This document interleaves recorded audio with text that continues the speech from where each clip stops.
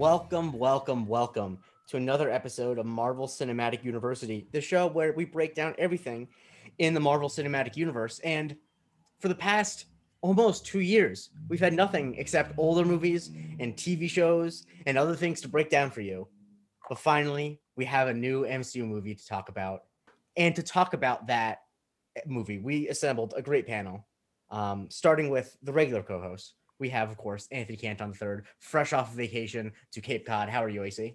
I'm refreshed, relaxed, and ready to talk about this movie. Let's go. And also, of course, Jerome Chang. Jerome, how are you? I am doing wonderfully. And we had to bring in some trusted hands who we know always got the great Marvel takes. You know her from the Want Not Need Fund. She's, big in the Twitch streams. You've seen her in the streets. Shivani Bonfal. Shivani, how are you? I'm great. So excited to be here and, talk about this interesting movie that I kind of forgot about already and I watched it last night. But yes. And also That's right, Shiv. It is a movie that played for a certain amount of time. No. Yep, it's a little over 2 hours. But also joining us is senior writer at ESPN. I believe it's are you a producer at Meadowlark Media? Is that the title? Howard Bryant. How are you, Howard? I am terrific. I'm good. I was told that I cannot be coming on anymore in the future because I'm turning into a regular, so I need to be a little more judicious. But I was like, I'll go back-to-back weeks. I'm good with that. Yeah, we're not keeping score as long as you're not. It's just I'm not keeping score. Shout out us regulars, yeah. Right? Shout out to the friends of the show. Exactly. It's But if you want to arrange a load management schedule, we can do that. That's not load management is good. Yeah. It's good. But I was volunteering to get into the game. Mm-hmm. and that's what we're looking for. If you're a coach, you want the guy on the bench who's saying, put me in, no pheromones needed. Exactly. And I am also an co-host, Jay Christie. And we're here to talk about Black Widow. But before we do that, I'm not as good at transitions as Jerome, but I just want to tell you that if you want more content from us, including some great content from Shivani, and I'm sure at some point Howard will do something. We got rankings, we got old Spider-Man pods, we got a Mission Impossible pod. Please join our Patreon at patreon.com/MCUniversityPod. I'll tell you this is a discussion we're having about Black Widow, but there's been a hopping discussion about Black Widow and Loki in the Discord going on. Some really great stuff, some great memes. It's been a lot of fun. And so, that probably will inform what we talk about here today, but we haven't done a new movie in a while. And so we got to break in the muscles. We're a little more structured when it's a new movie. So I first want to talk about briefly how each of you guys saw this, because obviously there are multiple different ways to see it. Howard, I want to start with you because I know you were tweeting about it. And I know that this was the first movie back in theaters for you, right? This was it. This was re-entry. Last Friday, opening night, Marvel movie. I go to my trusted Cinemark theater, and my son and I go for the 7:40 show. We show up at 7:18, and there are 224 seats remaining.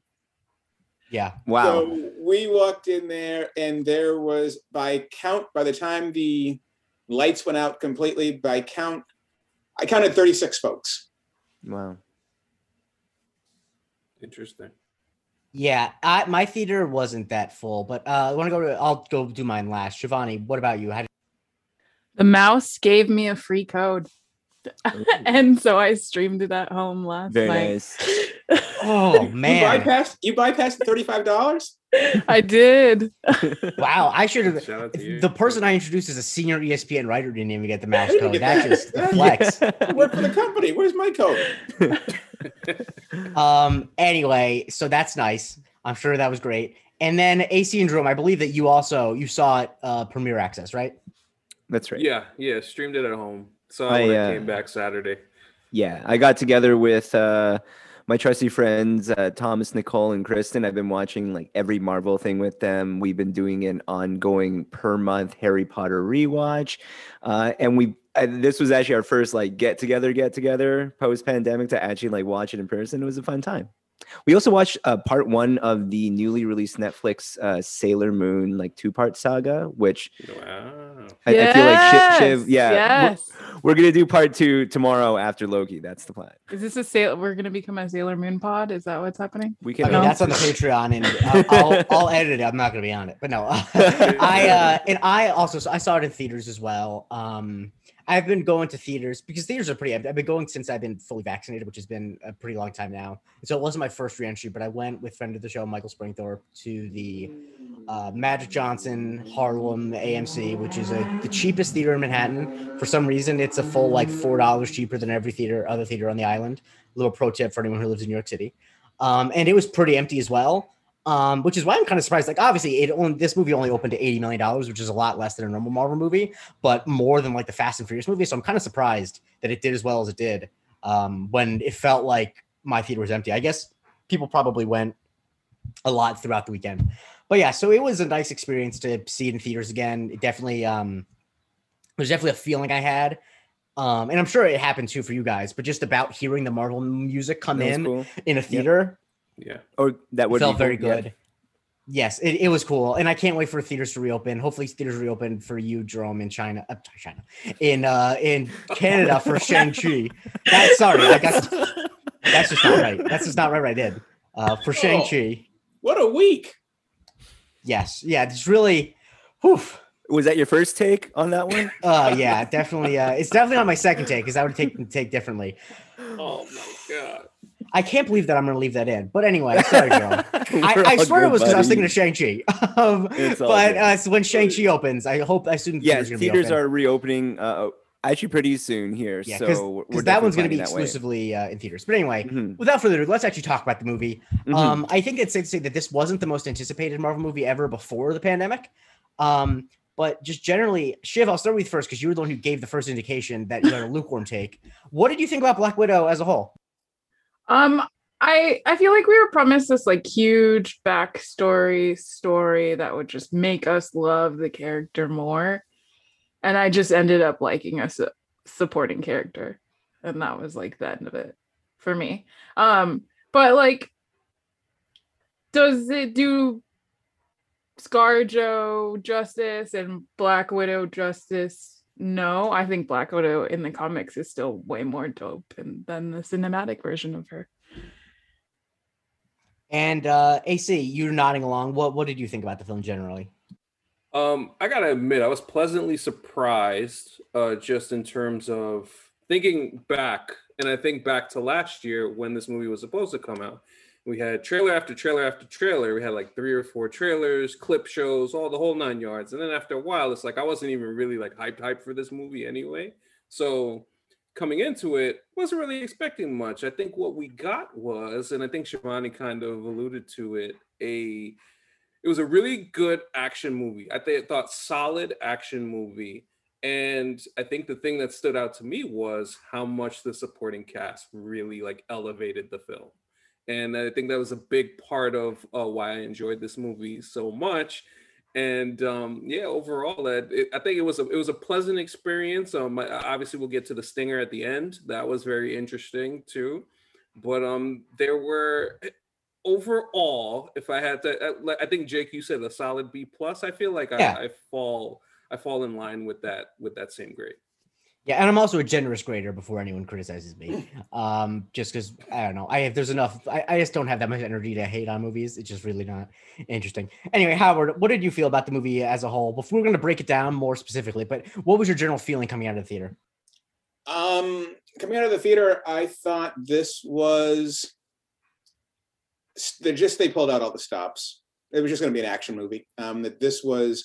I think I'm in Shivani's camp where I was expecting this to explain all of the different teasers about the Natasha Romanoff character that we have been getting since 2008 or 2009, wherever I think she showed up in Iron Man 2 was the first appearance in the MCU. And I thought this was going to be where we understood why she is who she is. And instead we got Fast and Furious Marvel style. We got a huge Hollywood blockbuster, this is not going to make any sense at all, but enjoy the ride movie that tried to give us some meaning at the end in post credits. But for the most part, I do have to say though, that was enough for me. I found it enjoyable. I was like, okay, I don't need this to necessarily tie up all the others, but it was different than what I thought we were getting. And Jerome, what did you feel? Yeah, I'm in the same boat as Shiv and Howard, at least in just saying like it was fine. It was entertaining. I don't regret in any way like having those 2 hours. I'm happy. Like I think this is just kind of where you're sitting at when it comes to Marvel. Like whether they give you the big home run or not, like they just know how to make a movie that's worth your time. Like just something that's worth watching for a little bit. And so on that front, I enjoyed it. It's interesting to think about all that they were sweating in the order that these things came out because of mostly like plot wise because of what happens at the end credits. But if anything, looking at everything and especially in how, you look at a WandaVision and it gives more meaning to a Wanda and a Vision, and you look at a Falcon and Winter Soldier and it tries to give a deeper meaning to the characters there. And even with a Loki, it does it that way. And it's not even like plot wise. It's almost just like in choices of movie versus having a series, like maybe Black Widow would have been better served to have more depth or more given to it that way. Like, I don't know if part of the kind of not feeling that you're getting as much of a, filling in the background or filling in the past because you don't have 6 episodes to do that, but instead have this kind of like shorter form, like, classic Marvel movies. So, but on that front, like outside of everything, supporting character, Florence Pugh is amazing and was like deserves watching alone for the whole time. And all the secondary characters are fun in their own right. I kind of to Howard's point, I don't care if things made sense really or not, because in a lot of ways, this movie is, even with the end credit scene, it's kind of inconsequential. I don't like it doesn't really He's right. do anything. Like it's not He's right. like the one thing that I would have been really pumped about and I actually kind of felt like was a bit of a letdown was Taskmaster. Like I thought Taskmaster was we'll get to that. Yeah, but anyway, more into that later. Yeah. Go ahead. And yeah, I don't know if it was just that I had low expectations or I thought they would explain some stuff with Natasha's backstory, but I really didn't expect them. I didn't need them to go super deep into it. Maybe because I'm only familiar with the cinematic version of her. I was never chomping at the bit to understand her that deeply beyond just that she was like a, highly trained in like a secret program super spy who was kidnapped or something as a kid like that. I kind of already got all of that. I don't think that I don't think it was necessarily like that people were going into expect it. Is that they were advertising it as. Yes, I think that's true. Yeah. Yeah, you're right. I think I just kind of would have guessed that the plot was that she was going to go back and stop and like destroy whoever it was who was behind her making her a super spy. And that's what it ended up being. And I think that they kind of yada a lot of the specifics about the villains and stuff like that, which I think is a problem, but they replaced it with like this family dynamic stuff, which I enjoyed. And so like, that's why I didn't mind it that much. It felt like they kind of were like, the movie was kind of sold as how Natasha related to the Red Room when really it's about how she related to these other characters we didn't know before. And I don't mind that because I don't need the born Black Widow. Yeah, the issue that I had with this story going in, it's not a complaint, it's an issue. Like, okay, here's what we're walking into, is that we have essentially, this movie was so out of sequence. The question was going to be, what are you going to give us? Because the character's already dead. So we know that the character's not alive right now. So is there even a reason to give us a whole lot of backstory? Where is this boat being put into the Marvel Ocean? So we know that it's coming after Civil War. And so that gives you your action hook that she's going to be, on the run, right? Because because of her role in Civil War. And so, but to me, the question was going to be now, what do you do with this character? Because we know what happened in Endgame. And so for me, what I was thinking about when I talked about backstory was, okay, they've done, outside of the Hulk, they've done more wacky things with Natasha than any other character. Okay, like you go to the beginning, you look at her in Avengers, and okay, there's always a little bit of a flirt. You know, Scarlett Johansson's got the sex appeal. There's the Black Widow character is a femme fatale type of character anyway. And then we get to Age of Ultron, and suddenly she's in a romantic thing with Bruce, and they're showing when Scarlet Witch gets into, I'm sorry, when Wanda gets into her head, they show these ballerina scenes. And so you're thinking that you're going to figure out what was done to her to create this. And even when you go into Winter Soldier, you know, when she's in the van, in the stolen car going to New Jersey, going, okay, well, who you want me to be? So there's all of this thing about her not having her own story, not knowing where she came from, wondering who ruined her. She really is, in a lot of ways, one of the tragic, ruined characters as a human being because of all the things that have been planted into her brain, not very different from Bucky Barnes. And so I was thinking that we were going to get some ballerina scenes in there because those are the ones that we had been told we were going to get. I was thinking that this was going to be the story. And instead it was just straight nonstop action, which is a different choice. And I think that choice is a different choice if this movie came out in sequence. If this movie had come out in 2016, all kinds of different choices are being made. And so I think you had to, as a viewer, you had to be a bit nimble and you had to just sort of ride it out because we know that this character is already doomed because we know how she ends. It's almost kind of like, you know, when you listen to a eulogy for someone who has passed and you find out like a nugget from their past that like, because you've only known a certain part of their life, you're just like, oh, I did not know that about them. We don't get any of that really. I think the way that I've been thinking about it though, is I think that what was kind of teased was the setup of what made her the world's like deadliest super spy assassin. But what we ended up getting was the origin story of what happened in her life to make the world's deadliest assassin become a hero, right? Because I think that that's something that's kind of we kind of in the Avengers kind of just like yada yada that she used to be a horrible assassin, had a bunch of red in her ledger, and for some reason changed her path. And I think that what this movie tries to do is tries to explain that her life wasn't as simple as just she was bred to be an assassin, that there was this family thing, that she does seek that. And I don't know how successful it necessarily is at that, or if that's even the thing that's most interesting or about her backstory. But I do think that that's what they were trying to. I think that for some reason, I think the filmmakers were less concerned with the story of how she became a world's assassin and more about how she became someone in search of a family. Search of redemption.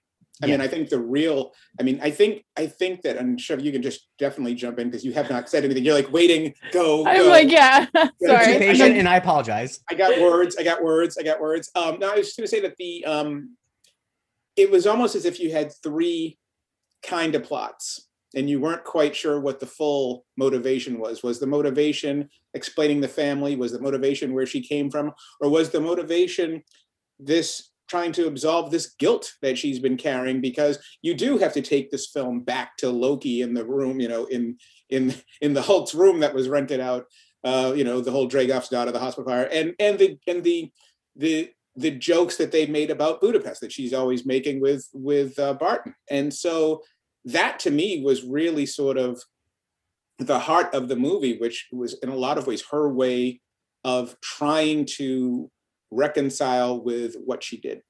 I mean, for me though, I can't speak for the filmmakers in any way, shape, or form, but when I was watching that, I felt like this was like their answer to Age of Ultron. This is like them getting back at Joss Whedon. Like, oh, look, we're going to give you a movie that's, not misogynistic, but at the same time has zero depth to it. Like, and even though like Kate Shortland, made this film, like she's made these other films that have so much more depth, like Midsommar and all these other things. So it was interesting to watch just like an action film from her.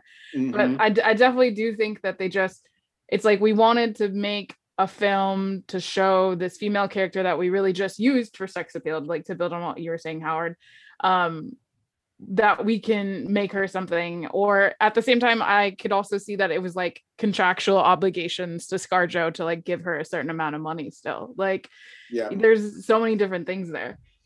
Yeah, I also think there was one other thing too in the jump in the re-entry portion of this.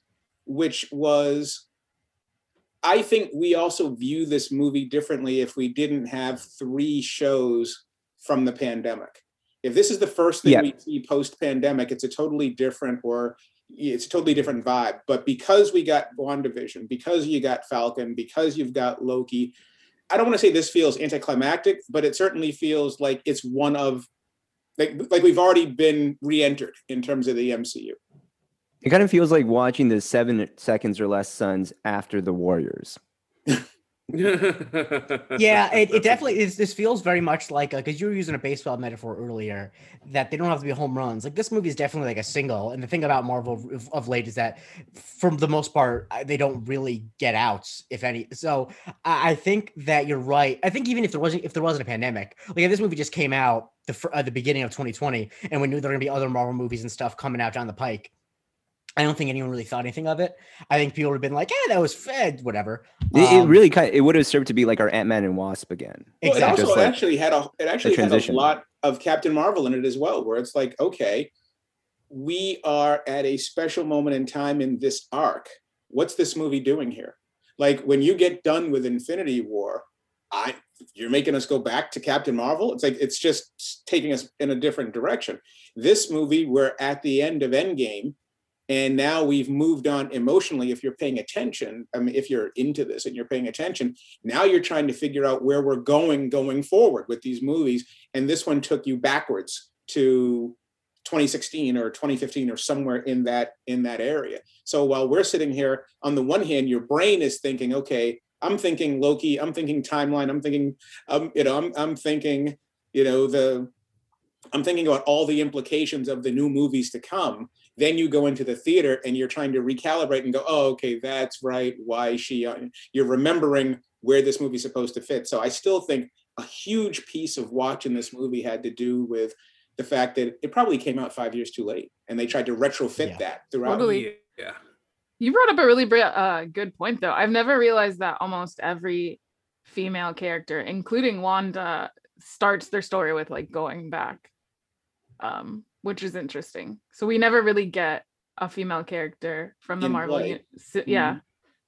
And also, like, I wanted to add, like, and Howard made the point about Natasha's character in general, and I think the thing about this movie is, like, when you watch and juxtapose Natasha and Yelena is emoting all of these things so much better, so much differently, so much more mature in a lot of ways, that it for me it's part of the reason. And I don't know if it's just Florence Pugh or just the way that her character was written in this, but I just felt there's just not only a presence that in a lot of ways kind of upstaged the star of the movie, but just generally, I thought the character overall was written better. And I understood her more than Natasha in a lot of ways. And I felt like they were trying to get across certain aspects of Natasha's character, specifically the guilt aspect. Do you think Scarlett Johansson can act? Yes. I think No, I'm some just things asking she a question can't firstly. act.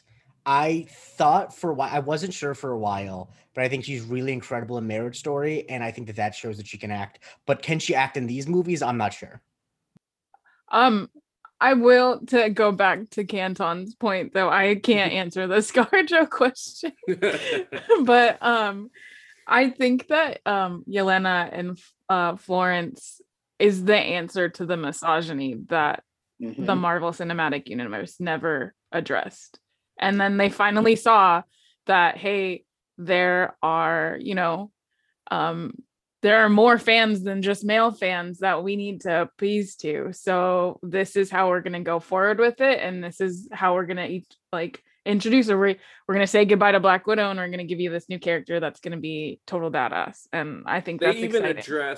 They even address like the monster quote from Age of Ultron. Yes, I wanted to talk about that.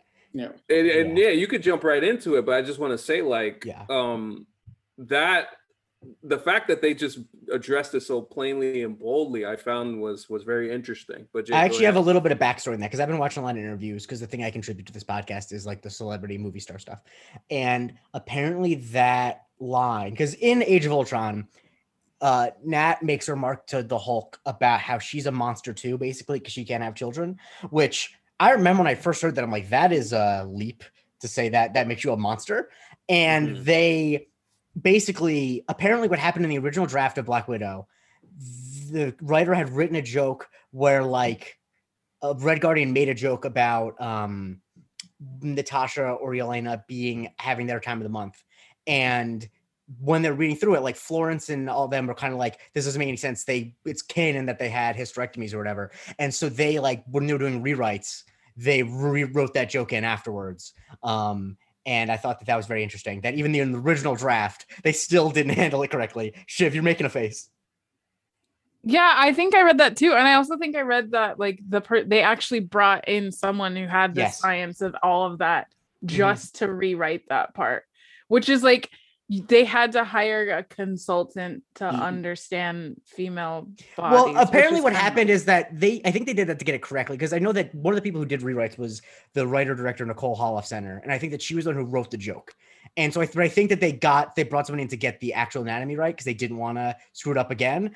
But I do think it's an interesting, like, while it's obviously not for me whether I was appropriate to play for comedy, I did like that they had like the Joss Whedon stand-in of Red Guardian getting told off. I enjoyed that. Totally. Yeah. Well, the reason why I asked if you think Scarlett Johansson can act is because one of the great surprises and great joys of the last couple of years has been Elizabeth Olsen can act. She carried WandaVision. I mean, she carried it. This was hers. And so what at least what I've been waiting for was Scarlett Johansson's moment, because Scarlett Johansson can act because of Marriage Story. We know that she can act. We know that she has the ability to carry scenes. And so what I was hoping for was that opportunity for her to do that. And she did get upstaged by Florence Pugh. She got upstaged by her own character. She got upstaged by other people in the movie. And I thought that there were enough opportunities. There have been enough opportunities set up for her to carry this, for her to act. I mean, for example, when she's talking in, oh goodness, even in Winter Soldier, when she's like, it's a good way to keep from dying, right? I mean, there's clearly something extremely important and melancholy about this character. When you watch her death scene in Endgame, there's a lot there for her. There's a lot of material there for her.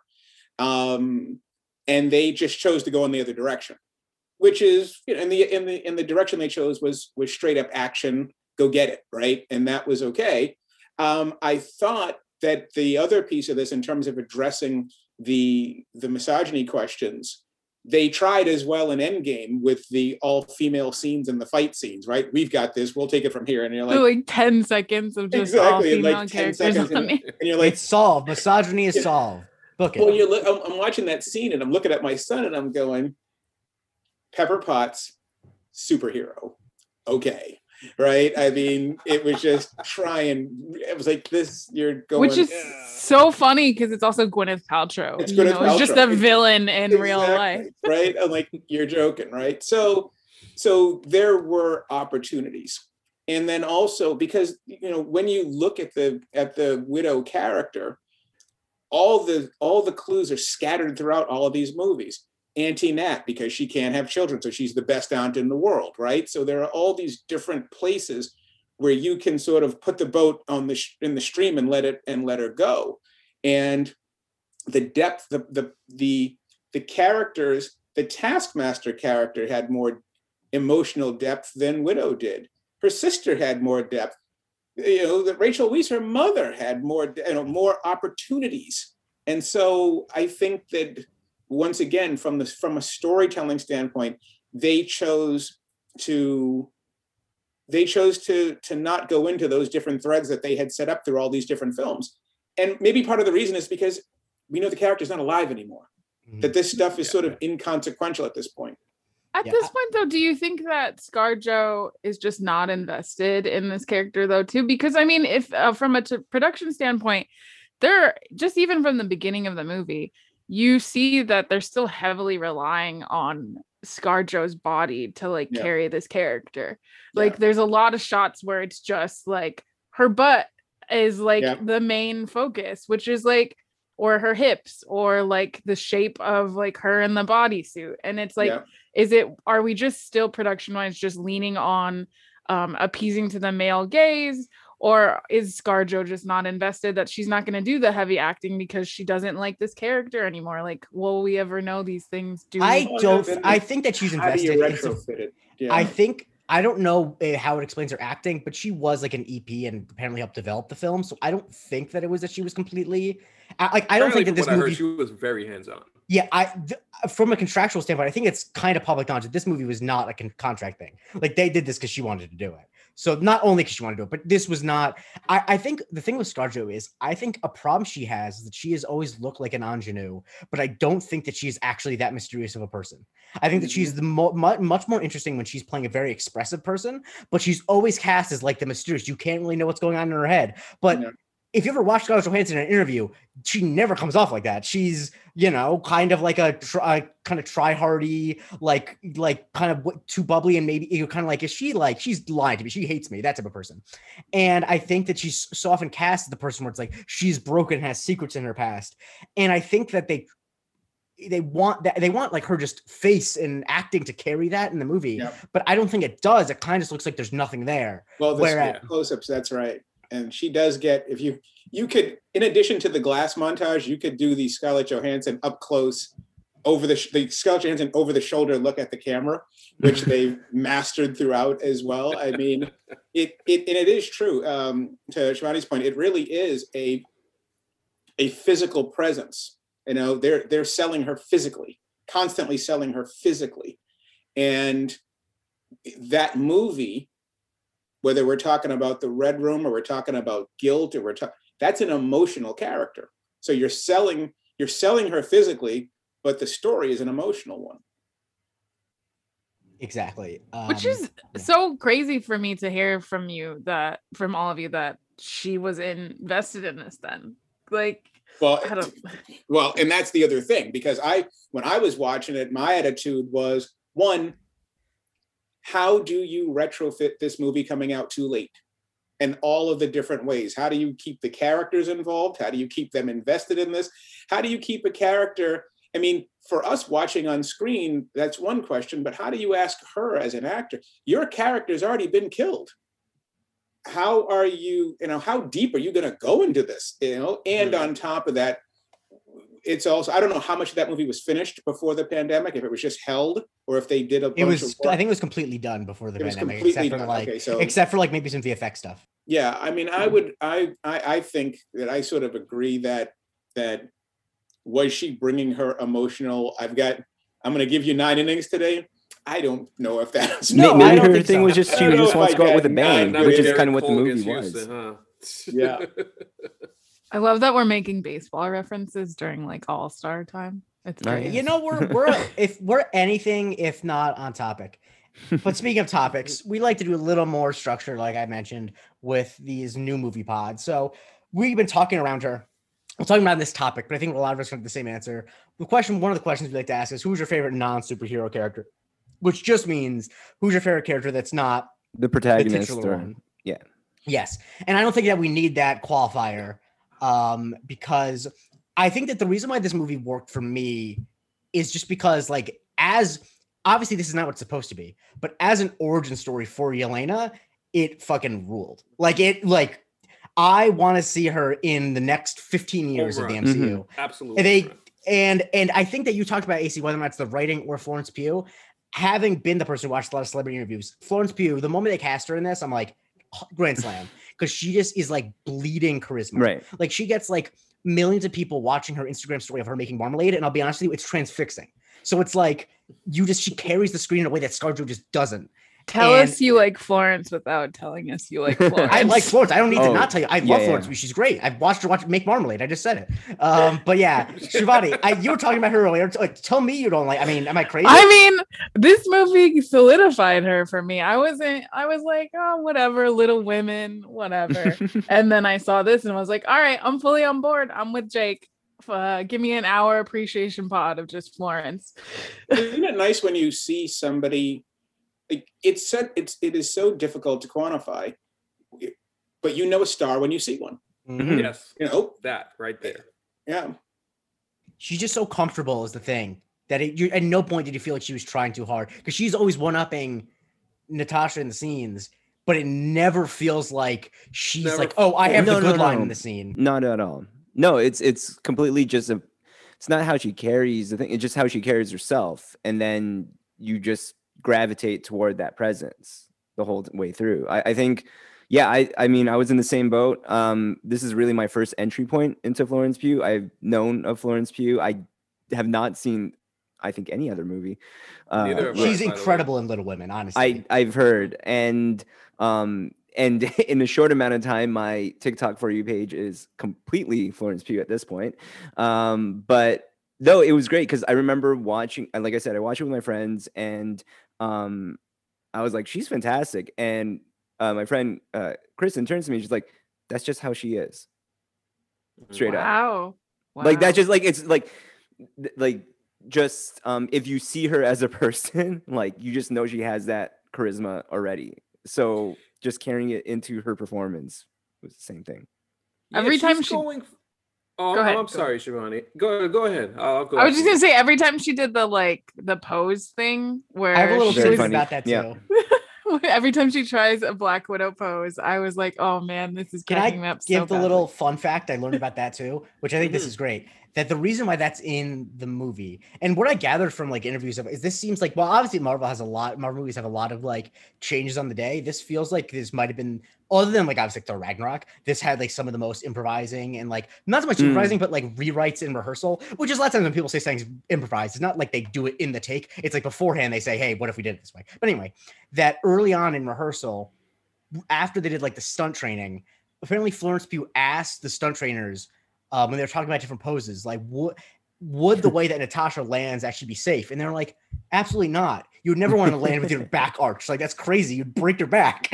And Right. so she told Scarlett Johansson that on like the second day of rehearsal, and Eric Pearson, who's the writer, was on set and had the headset on, and he started just writing in jokes. And so that's how they came up with the runner of that being unrealistic. And I think that is a perfect example of why when you have someone who's as charismatic as Florence Pugh, it's like, oh, because that's why it feels like she's kind of playing herself in a way, because it's like Right. humor is also coming from her. Mhm. Jake, like, I mean, one of the examples of where like Florence Pugh just like effortlessly charms is, for me, was so the whole vest, arc, Love right? it.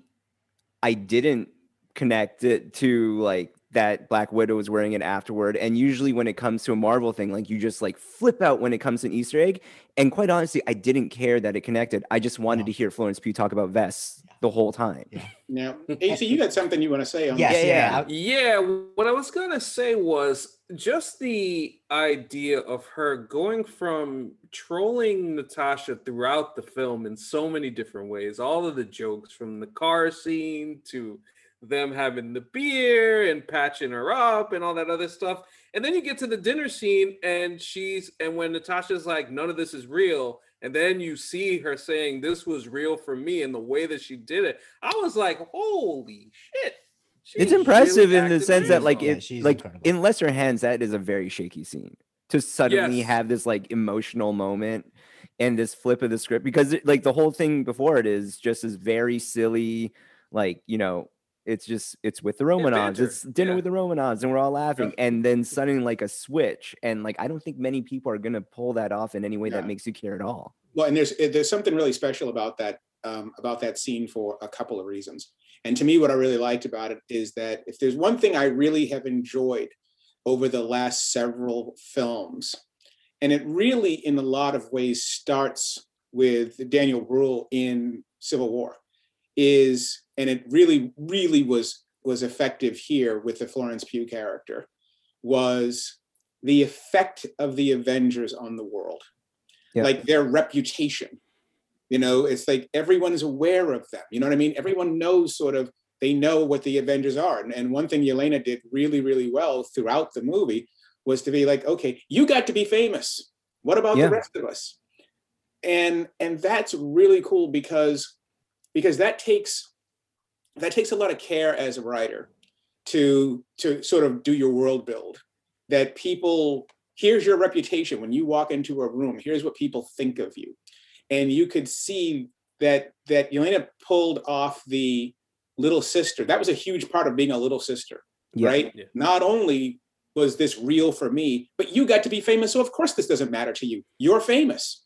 You're an Avenger, and the idea of being an Avenger and the effect of the world that the Avengers have had on the world, you could see it in the Zemo character. You see it in this character. You see it when you get to Falcon and Winter Soldier with the Sam Wilson character. Everybody obviously knows Captain America, and they know Tony Stark, and even if you go to Spider-Man Homecoming, hi, I'm Captain America, right? So everybody, you get all these different pieces of how people view the Avengers. And I thought that was really effective because it makes me think two things. Number one, it's a reminder that Age of Ultron is an extremely underrated movie in this MCU. And secondarily, it also tells you that these guys destroy a lot of property. Yeah. And somebody has to live with all that property damage. Right. You know what I mean? I mean, like, that big throwaway line in Age of Ultron when, Tony Stark says, how fast can I buy this building? Yeah. And it's just an eye roll because it's like, you guys are destroying the planet. Howard been out with the Tony Stark hate this week, and I don't even mind it. I respect it. It's been great to see. Well, I think where did that come from? It came from a clip it was the Age of Ultron. No, it was the Endgame clip. And so when Thor lops off Thanos' head, so I was like, okay, rabbit hole time. I hate Tony Stark. Here we go. And so I ended up looking at Endgame again, and it was like, as I've been saying that, CC Sabathia, ex-pitcher for the Yankees, he and I battle all the time on this. He's totally Team Tony, I'm Team Cap, right? And I'm just like, his batting average his plus minus is not very high. I'm not sure that at the end of the MCU that Tony Stark is in the net positive. I'm just not sure. It's very interesting. And I know the events of Civil War, obviously, people are always on two sides of it. And I mentioned it to you earlier today regarding that. I think the December 16, 1991 thing is pretty big. Like, it does matter. Like, in the grand scheme of things, that's a big, big, big mistake by Cap in that instance.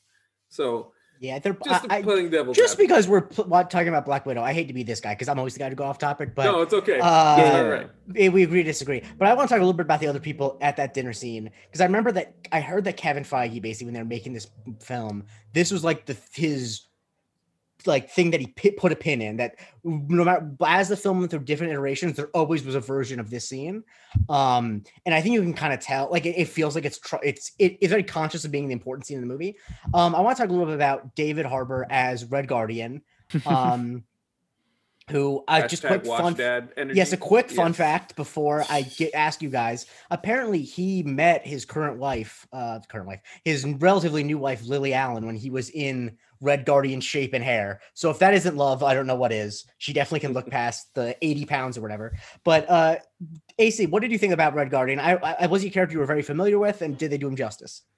So I didn't know a lot about him initially. But obviously, as the movie gets closer, you learn a few things. Crimson Dynamo, that whole team of stuff.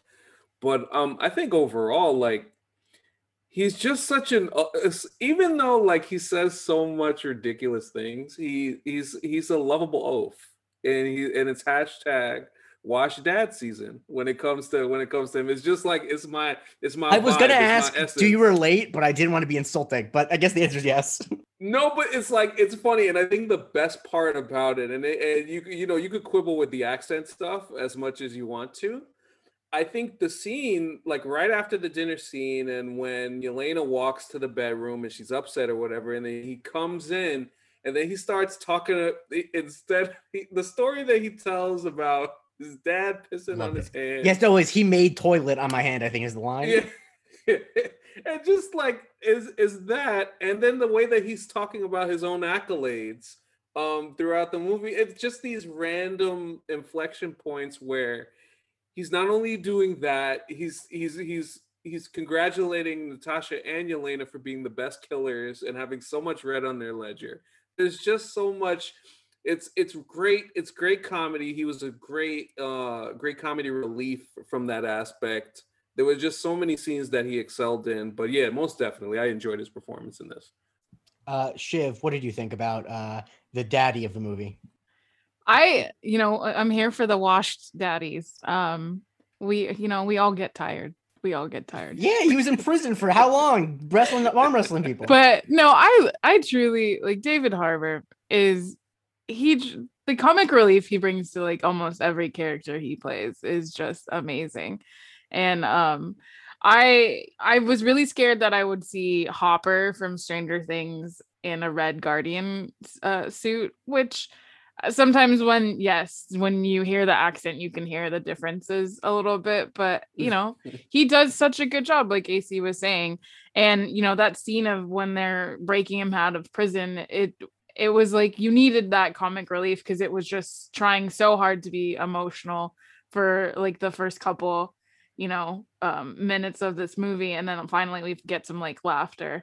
So I love everything he did with that character. I love the weird parents that aren't your parents that are trying to have sex combo that was going on with Rachel and him. That was great. It was all fantastic.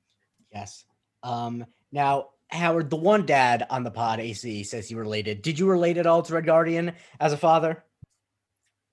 Well, I was going to say one quick thing before that. Please do that. My question was dumb. You could ignore it entirely. No, I was going to say that and somebody is at my door. What are you doing? Nobody comes here. I was going to say first that I thought that the Red Guardian character, it's sort of a counter programming to a lot of the racism and sexism that we see in films. That is the very first thing. You know what? Someone is here. Hold that thought. I have to go. I'll be right back. Of course, Sorry. take your time. Someone's at my door. No problem. But I'll be back. You guys talk amongst yourselves. Yeah. No problem. Yeah. So as we wait for Howard to get back, Jerome, what did you think of David Harbour as the Red Guardian?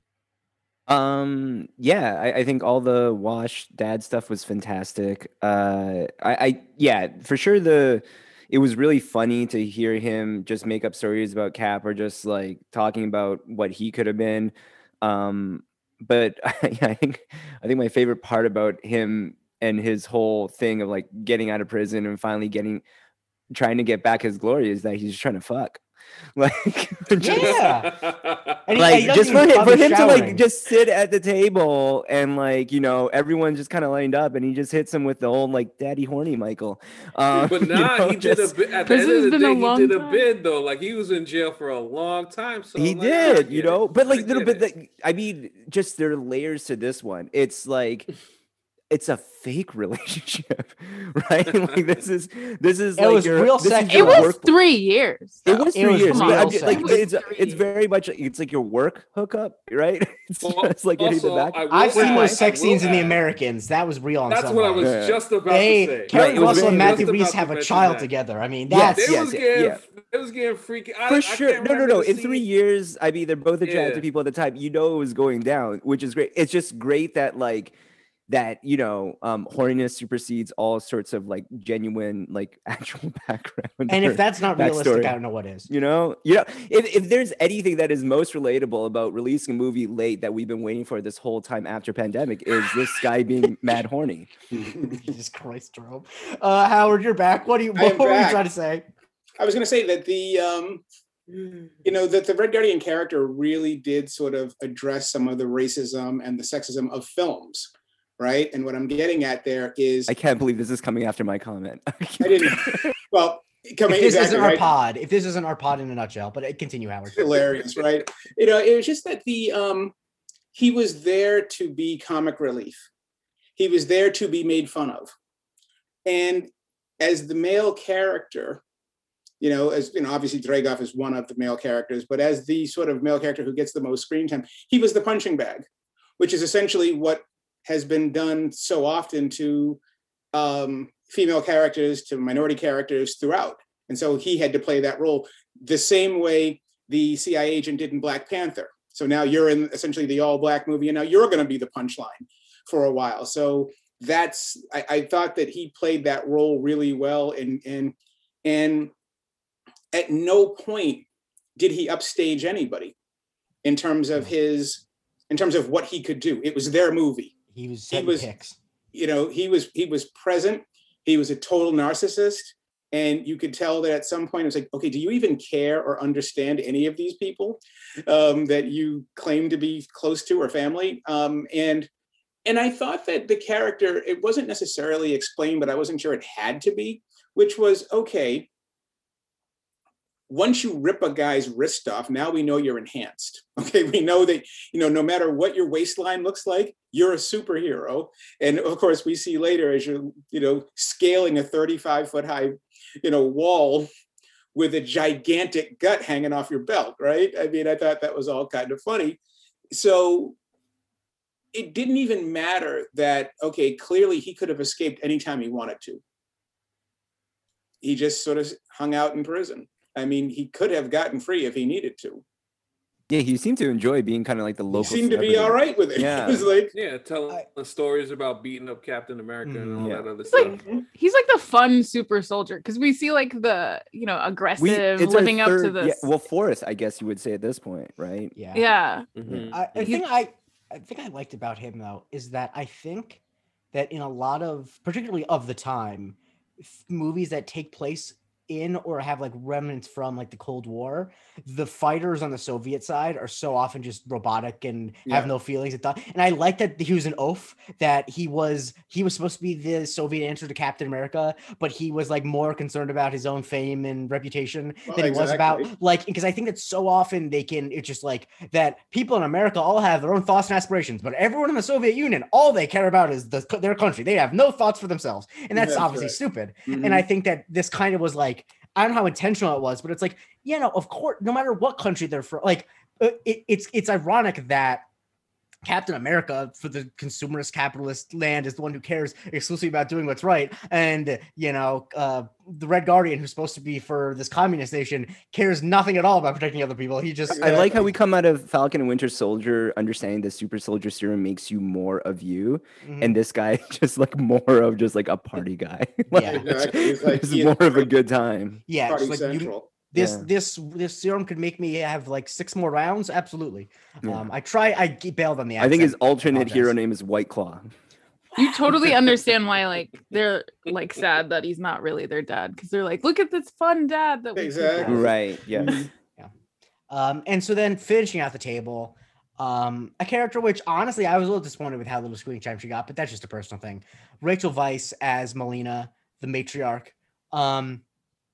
That was interesting. I'm excited to see that. Just a little note that today was announced that both David Harbour and Rachel Weisz signed multi-picture deals with Marvel. So I'm interested to see how they're done going forward. I imagine that she's going to have more to do.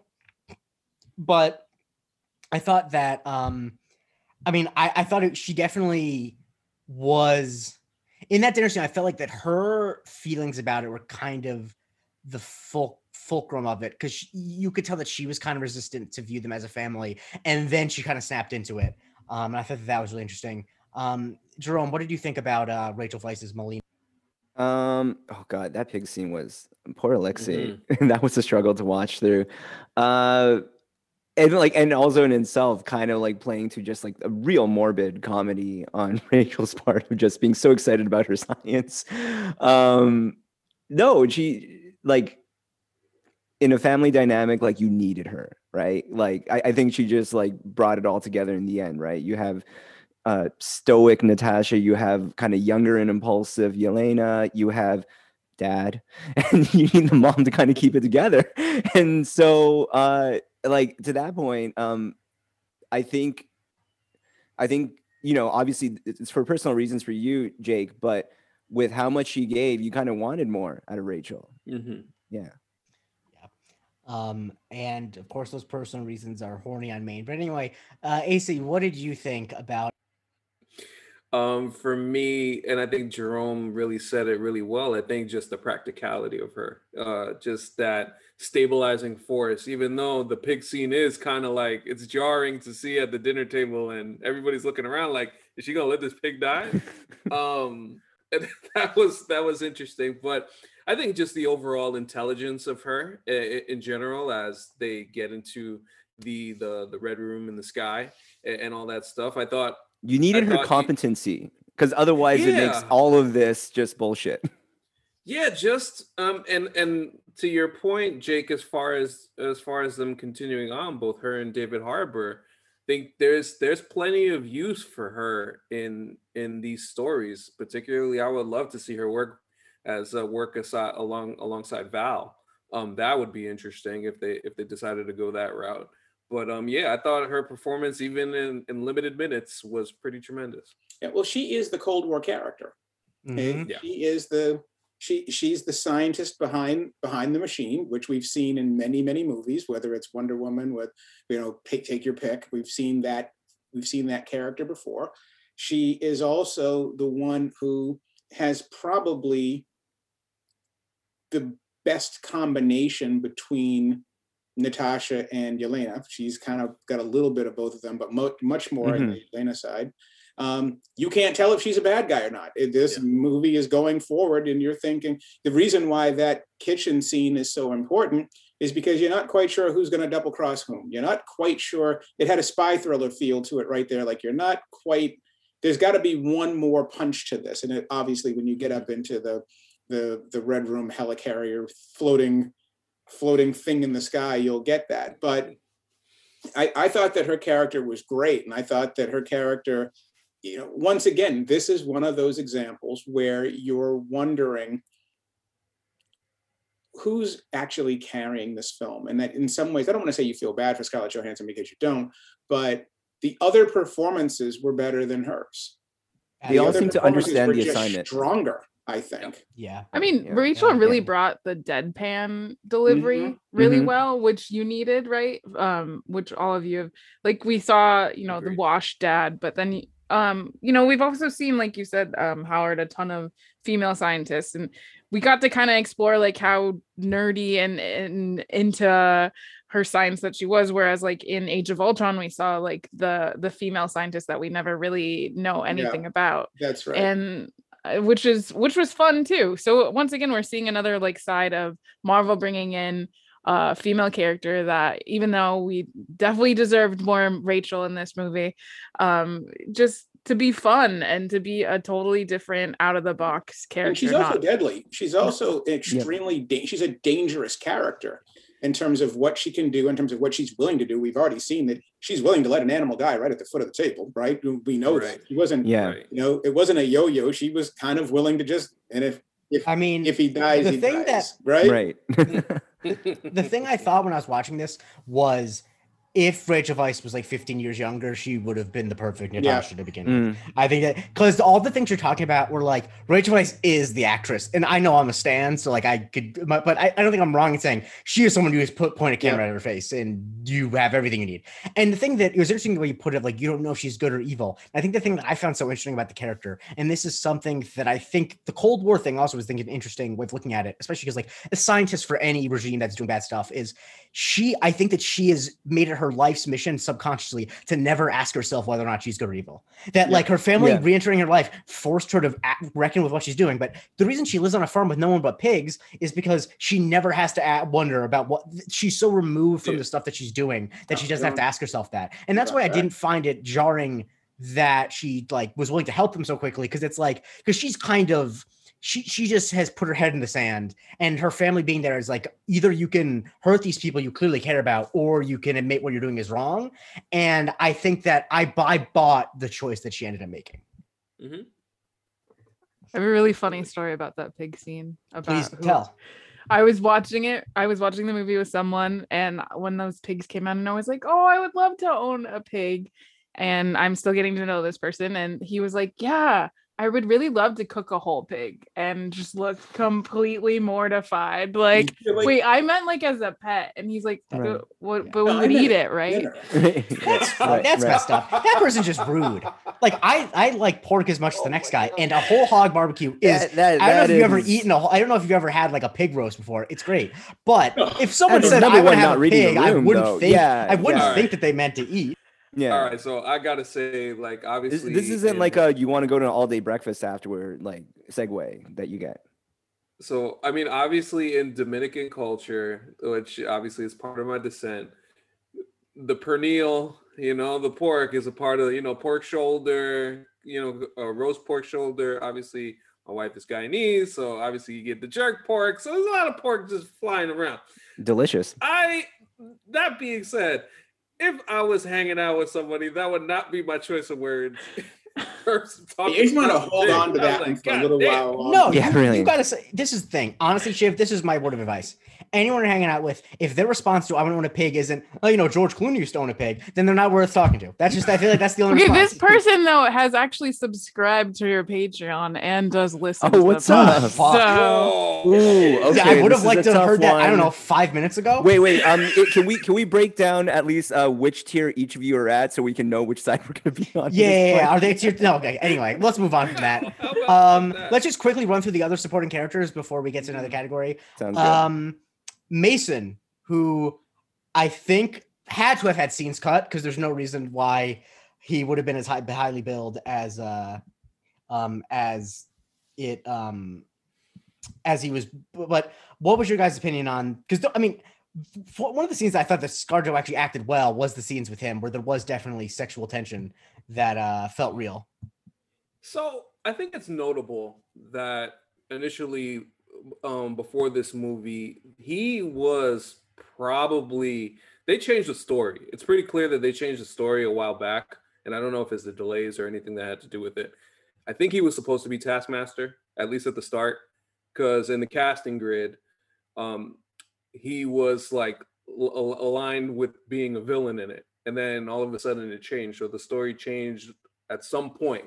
I don't know exactly how or why or whatever, but I think, odds on you would be led to believe that he was supposed to be Taskmaster originally, and they changed that for whatever reason that they did. Did it affect any thoughts of him in the role? It was a very limited role. It was kind of weird to see him with a poster, and he's in Exactly. the movie for like 7-8 minutes. I think the reason why they gave him a poster is because so many people were saying, "Hey, he doesn't have a poster. That must mean he's Taskmaster." Yeah. Any thoughts about him from anyone? I'll just say I think that if he didn't have a character poster and wasn't like pretty highly billed, I wouldn't have thought anything of him. is he actually anybody in the comics? I couldn't couldn't think back to who he would have been, or that they could pivot the story to him being Not somebody. anybody I know, because what was his name? Rick Mason, I think. Yeah. I can't remember. Yeah, it's not anything that to directly to my knowledge, and I don't know, Howard, if you have any thoughts on this either. No, I thought that once again, he showed up early in the film, and it made you think once again that Natasha had a life outside of the Avengers, and that she was, because think about what they've done to her romantically. Think of, they tried to link her with damn near every Avenger at some point, right? So, she dated Barton in the comic book. I mean, she's, and you can see how close they were no matter what, even though he had a private, family in the farm somewhere. So I thought that this character was going to sort of take us similarly to where the Hawkeye character was taken in Age of Ultron, that, hey, guess what? Natasha actually does have a personal life. She actually does have a love life. She has actually survived in some level what was going, what had been done to her in her childhood and growing up, and she was trying to rebuild. Because it's, I fight with one of my friends about this all the time, about what the MCU has done to her personal life. That was she, trying to, there's this debate as to whether or not Natasha was in Winter Soldier, was she flirting with Cap when they're driving to New Jersey? Who do you want me to be? Or how about a friend? Or was she fishing, or was she just flirting? I take the position that she was fishing. And my friend takes the position that she was just flirting.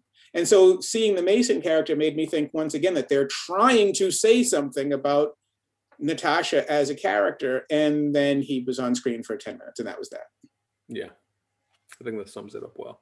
OT is such a strong actor, though. Like if any of you have watched A Handmaid's Tale, where I haven't, but he's very hot, so I get why. he's very attractive, but he is such a good actor, and he can convey so many emotions. So I think it was really a misstep for them to not utilize this great person in this movie. So Well, I mean, I could see them bringing him back in some way, shape, or form. I mean, no one. The only series where no character is is like only the Fast and Furious is better at bringing back every character possible. So I think that they could bring him It's back. about Marvel, family. characters, right? Well, the thing that's interesting here that we don't talk nearly enough about is the politics of the moment.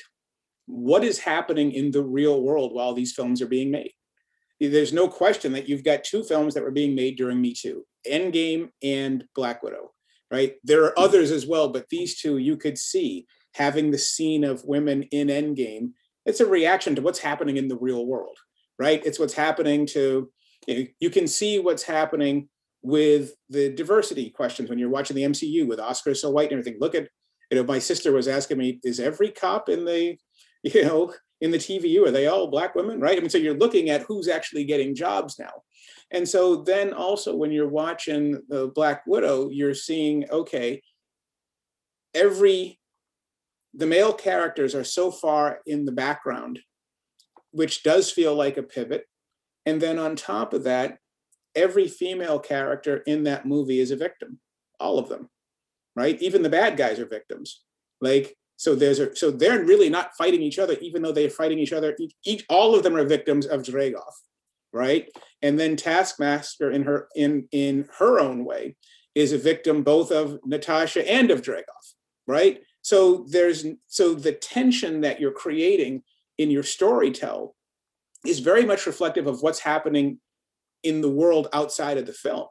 And so to me, I was sitting here thinking, okay, at some point, you got to just let them all fight, right? At some point, this is what good guy, bad guy films are about. They've got to go at each other.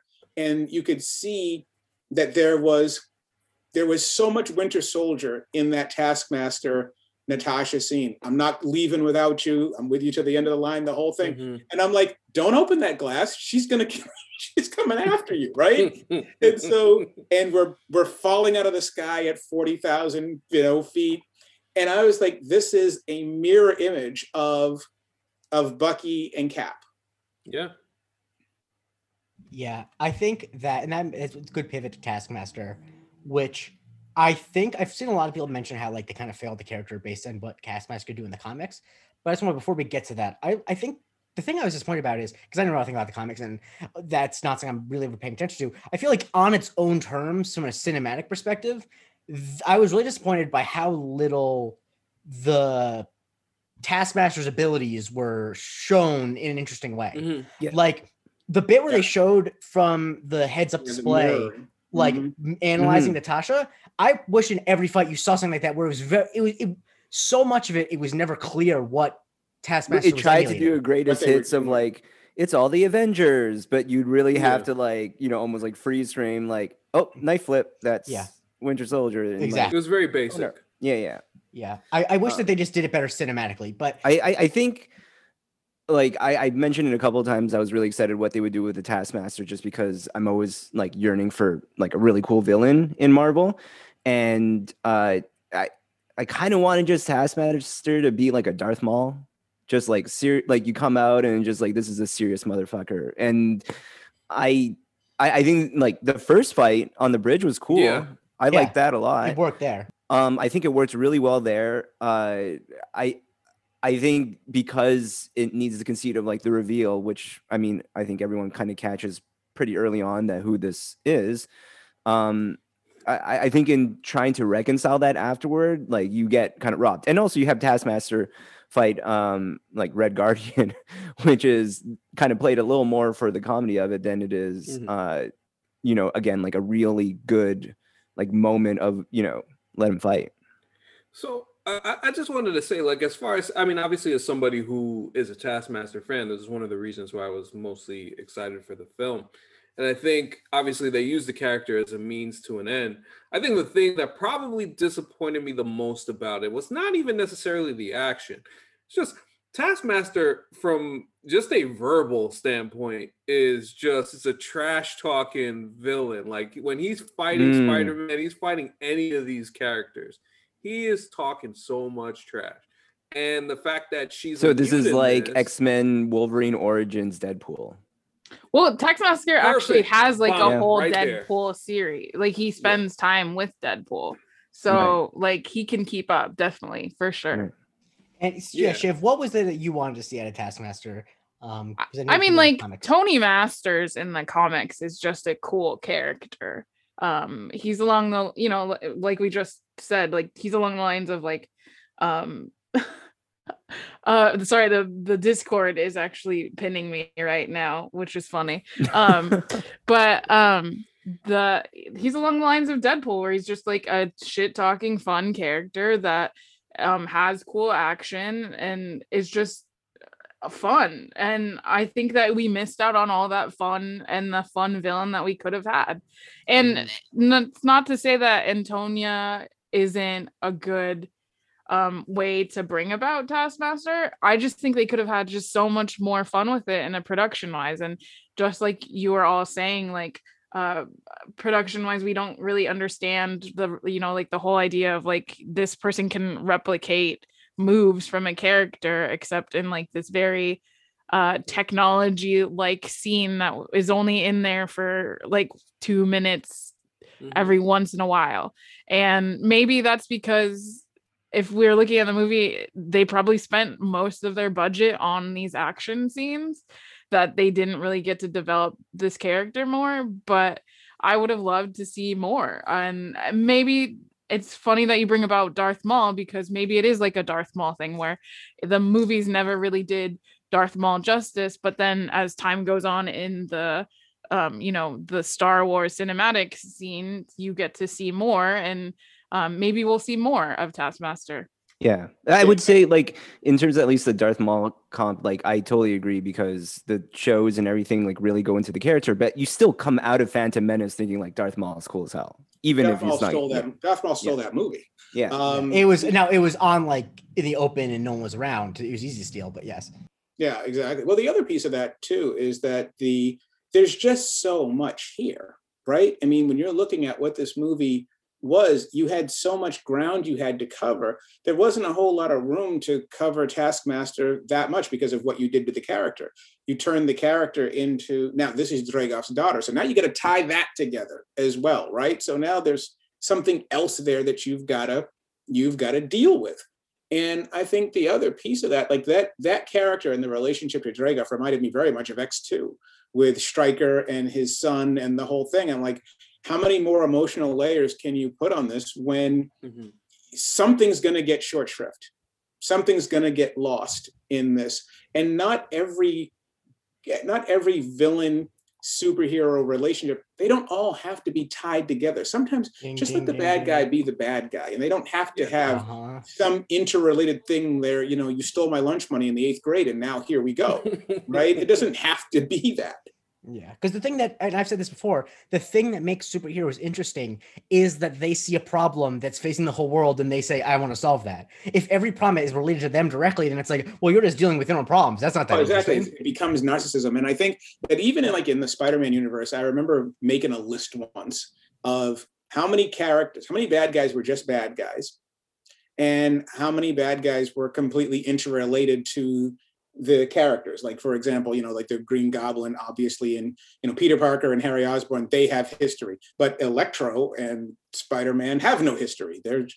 This guy's a bank robber, that guy's a superhero, right? So, but one of the biggest mistakes that comic movies do is they think that everybody has to be interconnected, that they all have to be related, that all of this becomes personal, and maybe it's not personal at all.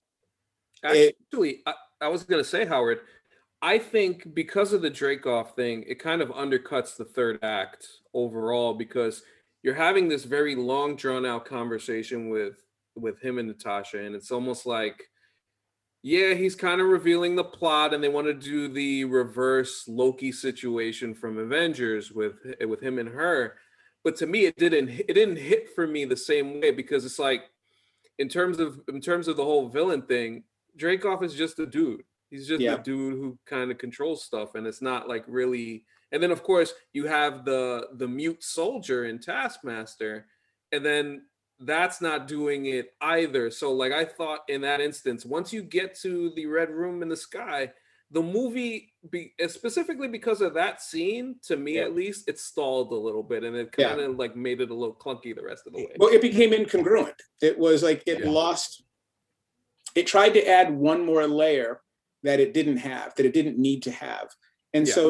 so now what do we do with that layer? Let's just let the whole thing fall from the sky and just Mhm. solve it with special effects and magic. Let's just Exactly. solve it. Yeah. Do you think that So- layer? Because if we just go back to Taskmaster, you could have taken that layer and just gone in with like more Shield stuff and gone right. to a whole new fun.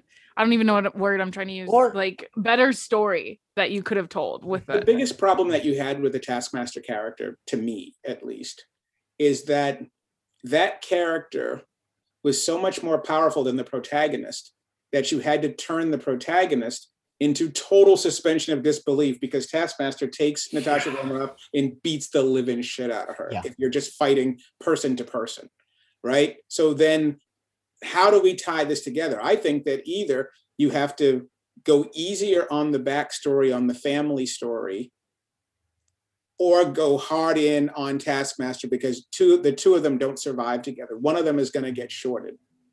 Yeah, and I think the thing that didn't work for me with the third act was I don't need what's his face drag off or whatever.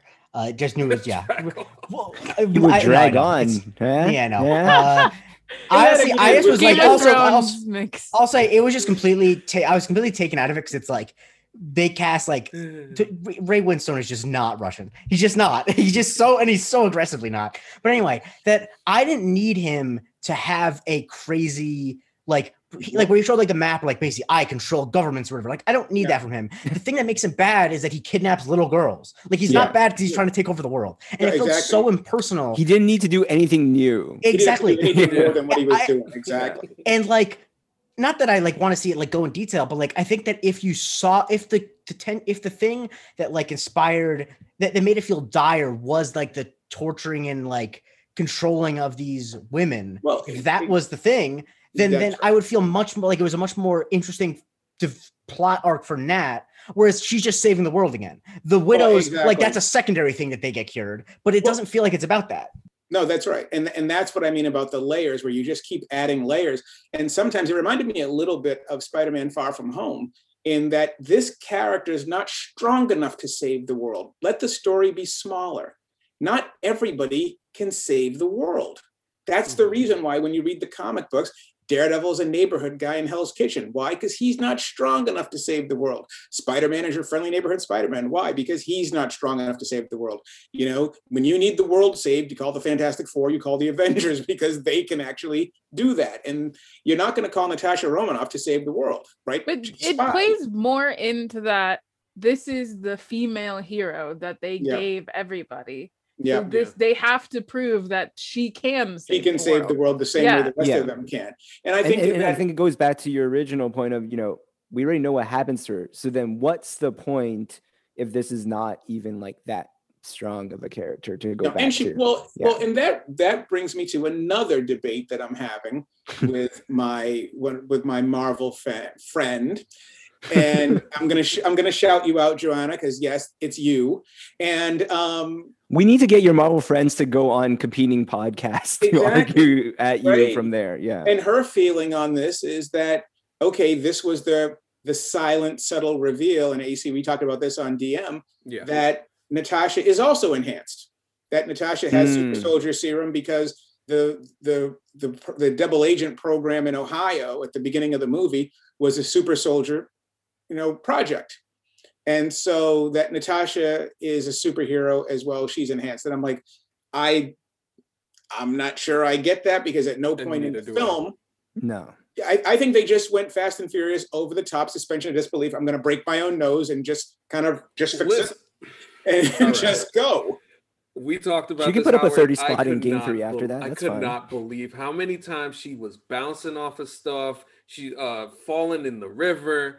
Her car got blown up twice. The car got blown up and flipped over, and she's on that Tom Brady diet though, where she doesn't get inflammation. Even the Red Room scene where she's getting punched and kicked by all of these other widows, not even a busted rib. Like, come on. People, like, I think the thing is, in these movies, people don't understand.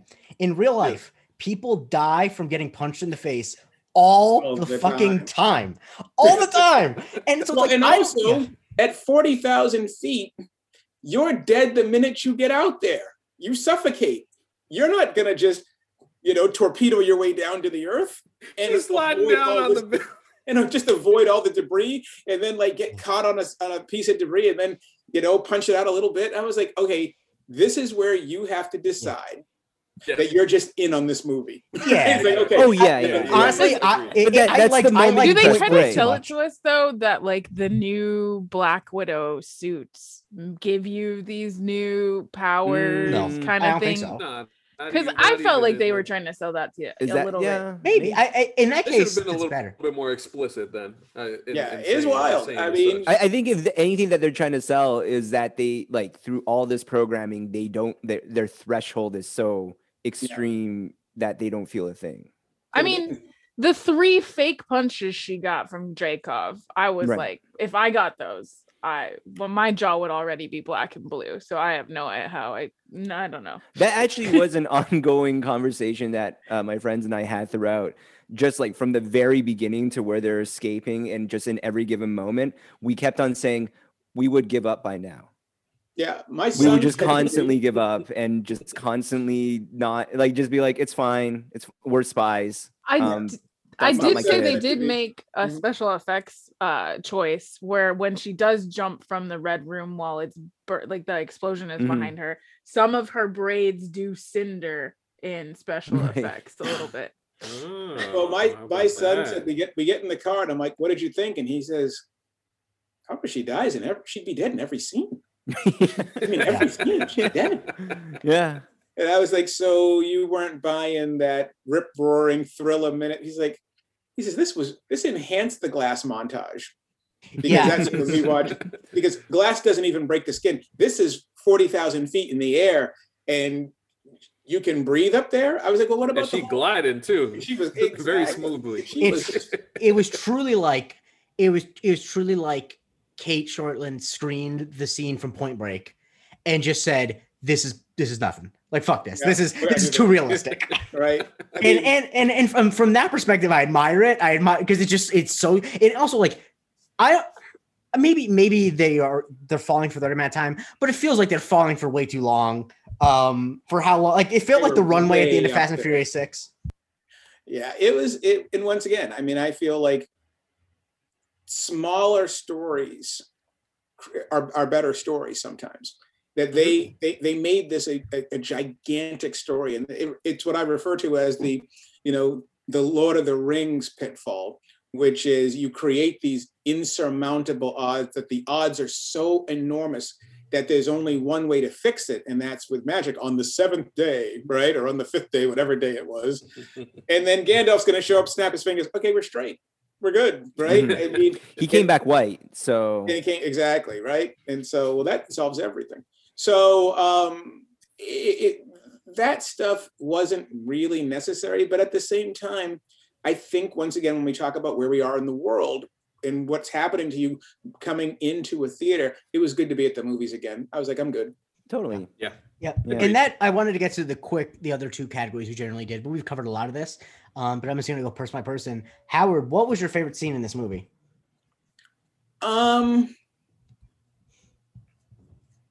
I actually thought, I mean, I'm a little torn. I think my favorite scene in the movie, I thought the bridge scene was a great fight scene. That told me, I was like, okay, we're onto something. We got something here. This is good.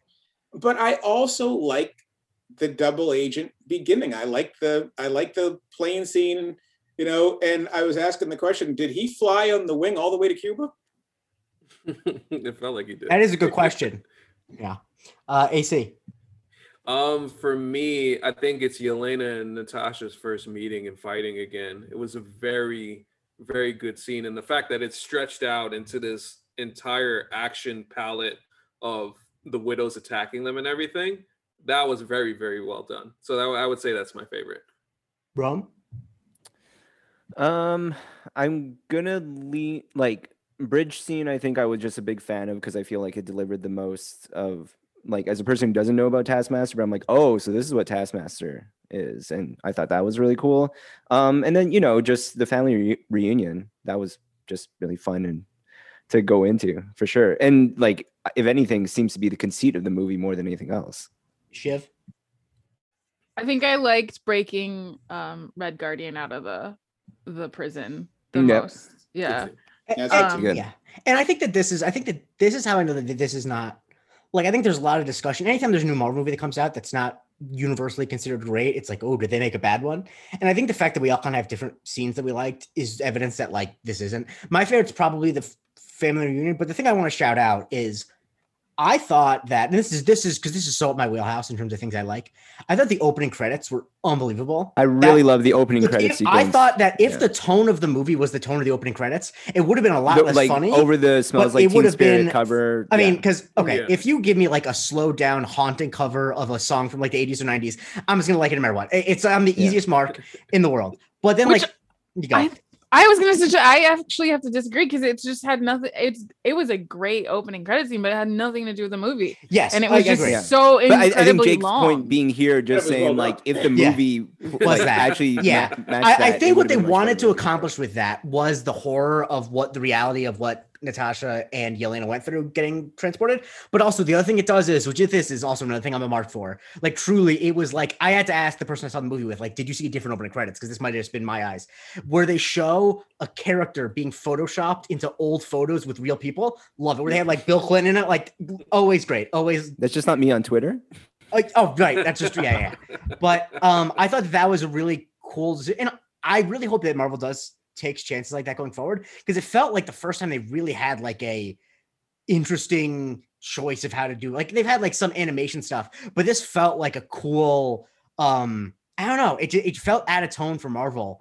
It kind of reminded me of like a Bond film, and I would agree. But yeah, can shout you out to that explain cover. one quick thing to me, by the way?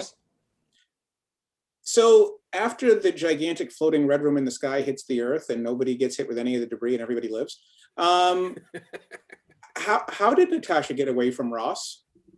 They were all coming she for doesn't, right? She smirked.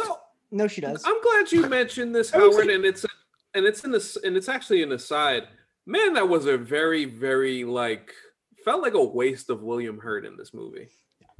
I mean, it's not like he's doing that much else these days, but yes. Yeah. But yeah, I mean, talking through this pod, you kind of doesn't wonder for a sec if like the William Hurt character could have just been the fill-in for the Dreykov this whole time, and just consistently. I think they definitely. But it just wouldn't have been. I think they had to have cut some scenes with him because they. But you're right, Howard. In general, like regarding the whole, she just gets away even after everybody's coming through.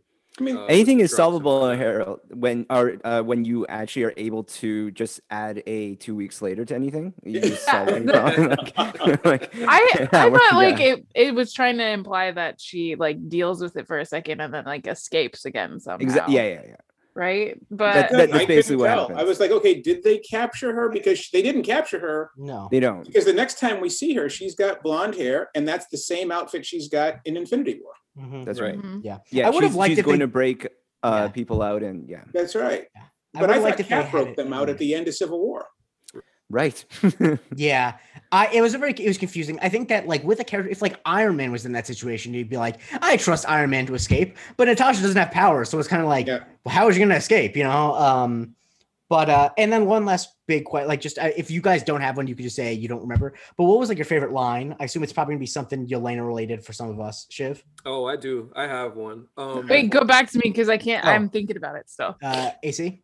Mine is I'm not the killer little girls call their hero. I thought that was very poignant, and it was just another example of the Yelena character and the way that they used her and the way that they introduced her and just made her matter in a way that you didn't feel about Natasha. It's just that stuff. And she had lines like that throughout the film. And that's the thing. You could pick 4 or 5 different ones, but that one, when Natasha's talking about being a hero and trying to do something good and stuff like that. And Yelena's talking about the idea of, I'm not that. I can never be that. And I think it's a harbinger of what her character is going to be going forward. Well, that's right, because she's an assassin still. And and I actually thought too that this was one of those times, one of those special times in the MCU. Hopefully, you saw it with Chris Hemsworth, you saw it with Chris Evans, where that actor knows that character. Oh, she definitely does. That actor knows that character, and that actor is like becoming that character. Yes. Chris Evans nails Captain America in a way that nobody anticipated. And the same way that Chris Hemsworth became a much, much bigger player as Thor than I think anybody sort of anticipated in terms of his range. For me, it was Rachel saying, "I am very clearly injured." That was mine too. I cracked up so badly. And my favorite, there's two different Yelena lines. I don't remember the exact line, but I love the run about talking about the pockets in the vest. Was just really, really great. That would be mine too. That's actually the lines up, but the delivery with when she does the pose on the Red Room carrier, and the sincerity with which she like shudders, says that was disgusting. Like she really is disgusted by it. I thought was a good button to that run, because it's because she makes fun of her, and then she tries it, and it's not normal. And I think in a normal movie, you'd be like, "Oh, this is cool," but it's like, no, this is what the hell's wrong with her. I thought it was a really fun cap. Yeah, I was gonna say my 1A to that, and I don't want to add to the list, but I was torn. Is also when Yelena says, essentially that Thor doesn't need ibuprofen. Winner. Oh, right. That is true. That was great. I really loved the bit that Red Guardian was trying to just talk to Natasha over the comms, and just every single time was like failing because he didn't have an earpiece, even though he, was really clearly trying. Loved that. We have enough fuel to get to St. Petersburg in the plane. Oh, great cut. Great cutaway. Yep. Yeah. So I thought, I think we're going to be wrapping up. But I think Stinger. We got to talk about that. That's. I have notes. And because we're wrapping up, I was going to do a different transition, but sure. Because we're wrapping up, we got to talk about the Stinger, which was much anticipated. I remember that afterwards. Friend of the show, Michael Springthorpe, turned to me and said about JLD, "Oh, I forgot she was in this." And so in the Stinger, we of course see Yelena at Natasha's grave in Ohio, and Val shows up, and basically you've learned that she's working for Val, and she has the dossier on the guy that was responsible for Natasha's death. And AZ, who is that man? That is one Clint Barton, and you can insert that drop right there. Heaven don't have a name. You're damn right. Jeremy Renner. After that, yes. And so I just gotta say, like, this really, it does set up Hawkeye in a very interesting way, because Hawkeye's character has plenty to deal with on its own in this show, with the comic book adaptation of him going deaf. That's going to be something that's going to be very interesting to see, and pretty much this cast that's in it. It's if you look up the Hawkeye cast, it's a lot of heavy hitters. Stacked. Very stacked. And it's very fascinating. And then obviously we know Yelena's going to be in this series at some point. So there's a big juggling act happening there. I'm very fascinated to see how this story plays out between the two of them. Yeah, and clearly we also know that Hawkeye's daughter takes over for him too, so you can certainly see a Yelena showdown at some point. Wait, is it his daughter or is it Kate Bishop? Oh no, Kate Bishop. Kate Bishop is not his daughter. Kate Bishop's somebody that he takes in. Also, I should say, this is just another example of Val slowly building her team up. Whatever this team is, whether we're talking about Thunderbolts or Dark Avengers, or however it is, it's slowly becoming a thing. You're getting your Brotherhood of Evil Mutants as we speak. Although I'll be honest with you, I'm a little skeptical that Yelena is going to stay an adversary for very long, just for two reasons. One, because I don't think that I don't think that there's no way that I think they could have watched Black Widow and been like, what audiences really want to see is her as a bad guy for two movies. And also because they didn't set her up to be like, if she goes like 2 full movies or like series not getting that Natasha sacrifice herself, I just wouldn't believe that. She's just too smart and she just doesn't come off as evil to me. And so I really hope they don't want them to resolve it immediately. But if it's like, if they just go through a series of misunderstandings to keep Yelena as an adversary, I would be kind of disappointed, because it's just like, she's too smart to be like that, tricked easy. Well, it feels like they're presenting her, and at least this team so far, because, specifically how they want to present John Walker as opposed to what we saw. They want to give you these gray areas with these characters. Yeah. So as opposed to your villains, it's almost like an anti-hero type of situation. It's a real Suicide Squad. There you go. I mean, I hate John Walker as much as the next guy, but I don't want to know if I compared him to the Suicide Squad. Well, I don't know if I've got enough bandwidth to handle John Walker on a full-time basis. I think we'll be good. I think that it'll be in doses. Marvel's got to be. They've been pretty good at, I think, reading the room with characters. I don't think that they're gonna. I think that they have heard what people thought about John Walker. I don't know, but that's a subject for a different day. I definitely think we'll see way more Val though. But yes, because I think people like that. Coming. Yeah. Well, you've set up Val and the Power Broker, so Val and Sharon are mining some of the same territory. Mm-hmm. Mm-hmm. Yeah. So very fascinating. So Shiv, what do you want to see from Yelena going forward? I mean, I would just like to see like a recurring role somewhere. I don't necessarily need to see her in another movie. We're seeing that, this TV universe is growing. So I think she could really translate really well to television series. So I think that's where I'm going forward. Jerome? The general answer is whatever the fuck she wants to do, she can do it. Like, I love to see that. Words out of my mouth. But no, I think, especially with like a lot of the throwaway lines we were talking about, I think as a character, she is best served in terms of her story as, doing stuff on TV. But I really need her interacting with the big guns, just because of how fun she is in commenting on them. Just to have her interact with any one of like a Thor or any of the other characters it would be amazing. Yeah. And Howard, what are you looking to see? Do you need her to be part of the team, or do you need just, Well, I think I need her to be cleaner. I think I don't know how much of the anti-hero she's not Loki. And I don't want them to move her into that. You can't quite tell if I'm going to double cross you every 30 seconds, space. She doesn't even seem to carry that energy in this movie. Exactly. Anyway. Her criticisms of Natasha are from the moral side, that she's like trying to be a better person. Not Natasha. Natasha is an apolitical double agent. I'm talking about the reason why she's closer to the Loki comp is because part of the reason why Loki is because he felt passed over, as a child. He felt like he was second fiddle. So, you get a lot of that. So I'm hoping they don't do that with her. She's got so much charisma. She can do whatever she wants. She's like, let her be a star is what I want to see. If she has a chance to be a star, give her the lane to be a star. There are so few of them. Yeah. And and this is one of those cases where I've joked a lot about when people fan cast Marvel roles these days. I hate when they cast like someone for Reed Richards and they're like 55. And it's like, do you want them to stop playing Reed Richards in like 10 years?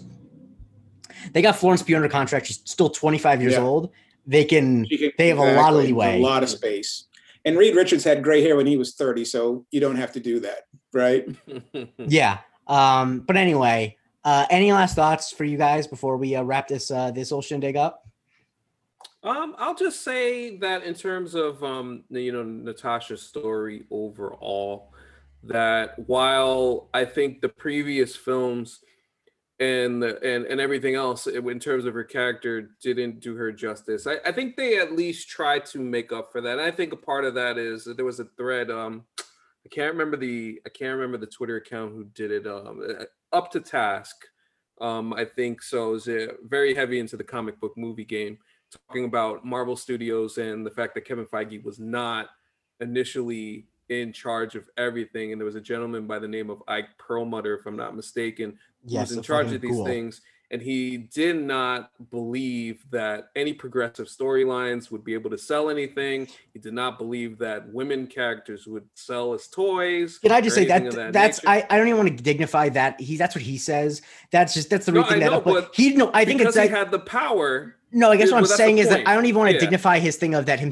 The reason he didn't want them is not because he didn't think they'd sell. He didn't want them because he didn't want to promote female characters and stuff like that. Like I just don't even want to Right. give him the dignity of saying that he actually believes Like, yeah, it's that some it was sort an of functional, economic thing. logistical reason for Yeah, it. Well, and I'm not yeah, saying that fair. I'm not saying that Fair, you fair. believe that. I'm just saying that with some people like him, I hate when they hide behind like I have no problem with women. I just don't think people would like fuck you. Like anyway. Yeah, but Right, you know, right, but right. I think it's important to talk about because it really does control the direction of what the films look like. If that attitude Oh, hadn't for sure. existed, we're talking about this movie 5 years ago. Yeah. And the other piece of that is, I mean, this is what happens when they talk about what can sell internationally, what's got, what has legs, what doesn't. And so not to dignify it, but absolutely to be aware of it. Yes, Yeah. I guess that the reason I Yeah. say that is because he like ended up being, if I remember correctly, like being the shadow head of the VA under the Trump administration because he's like a crazy he was at like Trump's club the whole time. Oh, that makes all the sense. in the Yeah, world. and so like I think that's also a good response. Whenever people talk about Hollywood being liberal, it's like yeah, maybe the people who make the movies, but the people with the money are as conservative as they come. But anyway, yes, sorry, AC. Well, yeah, and just to finish up, like just to certain notes, like Jon Favreau in Iron Man 2 wanted to do the Demon in the Bottle storyline, which would have been really interesting, and they were like, nope, Mhm. not doing Right. that one. And they wanted to put Captain Marvel earlier in the films as opposed to this thing that we got now, and I think that's why these stories chronologically are not in the order that I'm sure Kevin Feige wanted them to be in. He clearly has a vision, and I think that's why like something like this and the subsequent things that we've seen in the TV series are taking on a more source material type of edge to them. So Mm. that's where, Mhm. as this goes along and when they get the TV stuff right, I'm going to assume that they will at some point, it's going to look a lot better. So Yeah, I think that's the context of the whole. Yeah, and that's the big question I think that we've been having throughout all of these is that how many times does the landing get stuck? Did this is, and we didn't really talk about this. Maybe there's a pod at some point to talk about just the end arc of each character. As the end arc of the Natasha Romanoff character, did they stick the landing? Yeah. Well, I think that's kind of AC used the phrase like do the character justice. And, I think the general consensus here is we didn't feel too easy about whether they did Black Widow justice in terms of at least tapping in or filling in those blanks. But I think the question that needs to be asked, at least in terms of the intent of the people who made this film, is this a failure in their execution or the intent? Like, was their goal here to actually ever do that, or present this very like almost unbelievably superhuman character that goes out with kind of a bang? Like I don't know what exactly they wanted. I think they wanted to do. No, I think they were a little conflicted in doing a little bit of everything. Yeah, but I think it can be I think both. you're right. Yeah, I think it can be both. But I think the it's result both of it is- intent and the rollout, right? Right. We said farewell already. And yes, we can say the pandemic put this further out than we would have gotten it. Mhm. But once again, it took too long, and the intentions that they made it with originally aren't the same intentions and present day that we're that we need. And I think it would be a different story if the end to Natasha's character in Endgame was something that was sort of unexplained, and that the specific circumstances behind her death were something that would be answered by this movie. But we know why she sacrificed herself. That was already answered on screen, Yeah. And I actually think I thought that was a decent ending for her as like an apolitical double agent, her sacrificing herself for a friend. Like that's whatever, that's storytelling. That's actually not bad storytelling. generally. For friend, for family, and for guilt. Yeah. That I mean, when you do these things, right? And you didn't see this with Tony Stark at the end of Endgame because that wasn't his reason for sacrificing himself. He sacrificed himself at the end of Endgame because he didn't want to. He didn't know if it was going to kill him. It had to be done. Whereas Natasha is trying to close the loop of this red in her ledger thing. This was, I need to make this right, And so that part of it did make sense. And so I think that, to Jerome's point, I think that I think it's the latter of your 2 points. I think that they decided that all those other questions have been answered, right? The movie didn't come out in time, so we know what happened to Natasha. There's no reason to go that heavy on backstory because we already know the end of the story.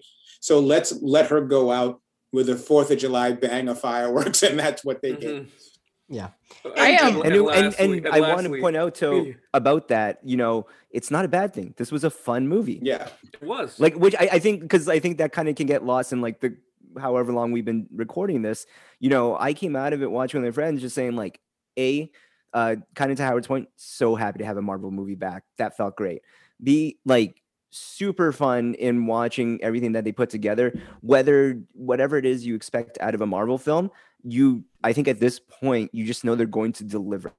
Like, maybe not in the way that you're expecting to, but like you're not going to come out in any way feeling at a loss of your time. And just one more thing. I want to shout out Howard for really going out of his way to mine for some extra content with another pod trying to figure out Black Widow's. I love it, man. There's a reason why you see all those books behind him. He's a learned man. He knows what he's doing. Yeah, man. I have books behind me. Well, exactly. Well, next time we'll go out and we'll bring out the 4 comic boxes of Daredevil Volume 1 through 380 with 10 annuals. We'll put those in the back. I'm all for it. Really quickly, I have some production stuff that I would love to discuss with y'all. Yeah. Sure. Yeah. So we get to this red room, which is like, a flying palace in the sky. And then all of a sudden the camera just switches to like so much red flare and lens flare all over the place, and every single action shot has this. Did anyone else think that was like incredibly distracting, or even just like the idea that this like holographic computer screen thing that doesn't make any sense?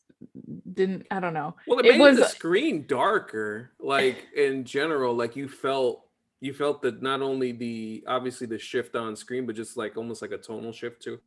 It just felt really literal in terms of they put it on they wrote it on a board, red room, and everyone's like, and break, which is bizarre because it's like they should have just like painted the walls of the room red. Like they didn't need to do all that. Like they could have. I didn't need. I would have loved since they love to break for some comedy, if they just like went into one room that was just green. Exactly. The red room is actually not red at all. Yeah. I mean, to go back to Howard's earlier point, I would have loved if it was a ballerina studio in like the middle of nowhere, and that would have been cool. But we get this weird like Howl's Moving Castle in the sky, but with it was really fun. Like I think that might have been the one point where I remember we might have either audibly or just internally groaned of just like, how could he possibly be so elusive? Spaceship. Because he's in a spaceship, exactly, right? Yeah, and that was the last thing. I'm kind of thought that, I don't remember who made the point. I think it was Jake making the point about how the Dregoff character did not have to be any more sinister than he was. Right. Because this, when you're thinking about where we are in this moment in time as well, I mean, child sex trafficking is a big story in the world right now, right? Yes. You didn't have to go do whole world takeover on top of that. That is story enough. But I also felt too that take these 2 movies, take Black Widow and take Black Panther.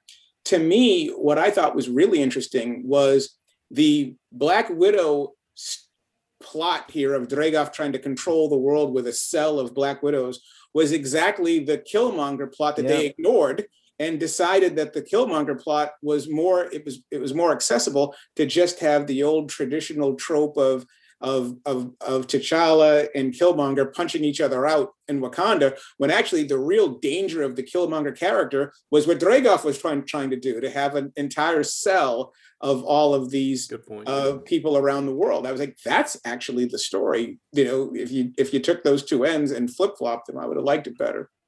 I also feel like if we're going into that sex trafficking storyline, those victims, those Black Widows, they got nothing. They got like their mind control back, but like in terms of actual justice and accountability, Where there do we was go nothing from here? What happens? Exactly. And it seems pretty unlikely that will ever really address them again. Because I think really Yelena is the only Black Widow that moves on from here.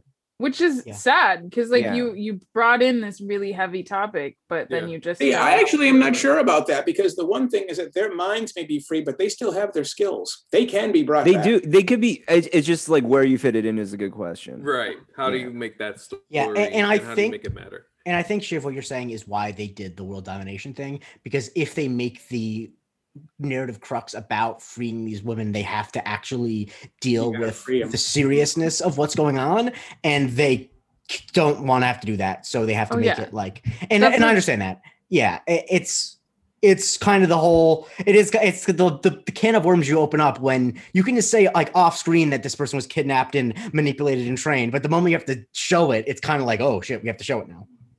Yeah, I agree, but I just, we've seen with Falcon and Winter Soldier, and we've seen with these past couple shows that they're trying now to address, and even just recently with, I think they put out like a statement on queer characters. Mhm. They're trying to address the diversity and intersectionality of the real world in these shows and films now, and I just would love them to actually make solid statements then. But I Right. also realize that's not going to happen because it is Hollywood. But I think that's also where like I felt like that's the biggest impact of having the order switched up is now that we have these examples of how Marvel stories are taken care of when given a longer form series. You ask yourself now when you're kind of presented with a Black Widow, would this have been served better as a movie or as a series? I'm not saying like one or the other, but now you actually get that opportunity asking that question when you're looking at, do we want to dive deeper into certain things like that? Because I think that's the kind of thing that you can't do in a Marvel movie in just over 2 hours. Exactly. Well said. And speaking of series, hope you guys all join us later this week as we talk about the finale of Loki, which is going to be exciting. But before we get to that, I want to thank our guests so much for spending 2 hours with us talking about this movie. You are friends for the show. Power pull friends. a KD Game 7. Exactly. Yeah, but this time his foot wasn't on the line. I'll start with you, Howard. Howard of Meadowlark Media, ESPN senior writer. And I see you just turned in your manuscript for your Ricky Henderson book. Thank you so much for coming on. Where can people find you? No, my pleasure. I am easily found at HBryant42 on Twitter. Yes. Full Dissident. Yep. And yes, Full Dissident, great book. I read that when I had a slow day at work and I got through it in one day. Great stuff. And Shiv, where can people find you? Well, that speaks to the depth of the project. I also, Just when got figured out. I say it was a slow day at work, it was like a Friday where I was the only one on. And it was like, I just went through that. that. It was like lunch. It was It easy. wasn't lunch. I probably started at like it 10 was in the so morning. good, and I he finished couldn't it at like put It was so 5. engrossing that Yeah, I know. It's had a couple of fun moments on the show today. Yeah, it's really honestly, I don't even know why I try sometimes. It's really just this has been not a great pod for me, and which is the problem too. Is I It's know, been great. It's the been thing is, I you've- know the you've been more A I fantastic, get on my Jake. face, the better it is for the show. Which is Jake, you definitely- are amazing. This is Thank a you. Jake appreciation moment. I yes, for appreciate sure. that, Of course. But the thing is, the thing I said about theaters in China is really not good. Anyway, Why it is did mostly you good. bring I'm it gonna back up? That's what the because I know what problem is. comedy is. Anyway, Shiv, where can we find you? It's classic Oh callback. man. You can find me maybe taking a break from this pod. You can find me at Shivani Bandfall on all social handles. You can find me in the Discord, which you guys should join, the MCU Discord. So much fun. You can find a really great picture of Canton in there right now. If I you Yeah. saw have a it. look. Oh my Fantastic. God, I can't believe and you, Caleb. Yes.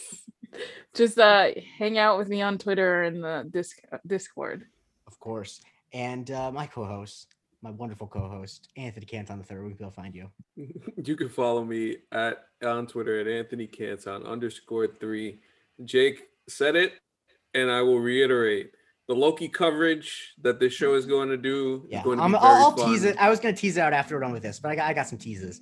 Okay. Jerome. It's going to be very interesting. So I hope everybody rates, reviews, subscribe. So even if you're not a Patreon, hit us with the rate absolutely. review on the Apple Totally. Podcast. Yes, Mhm. for sure. You can follow me at Black Dragon Roll on Twitter and Instagram. I'll be posting from Toronto, Canada. Yes, absolutely.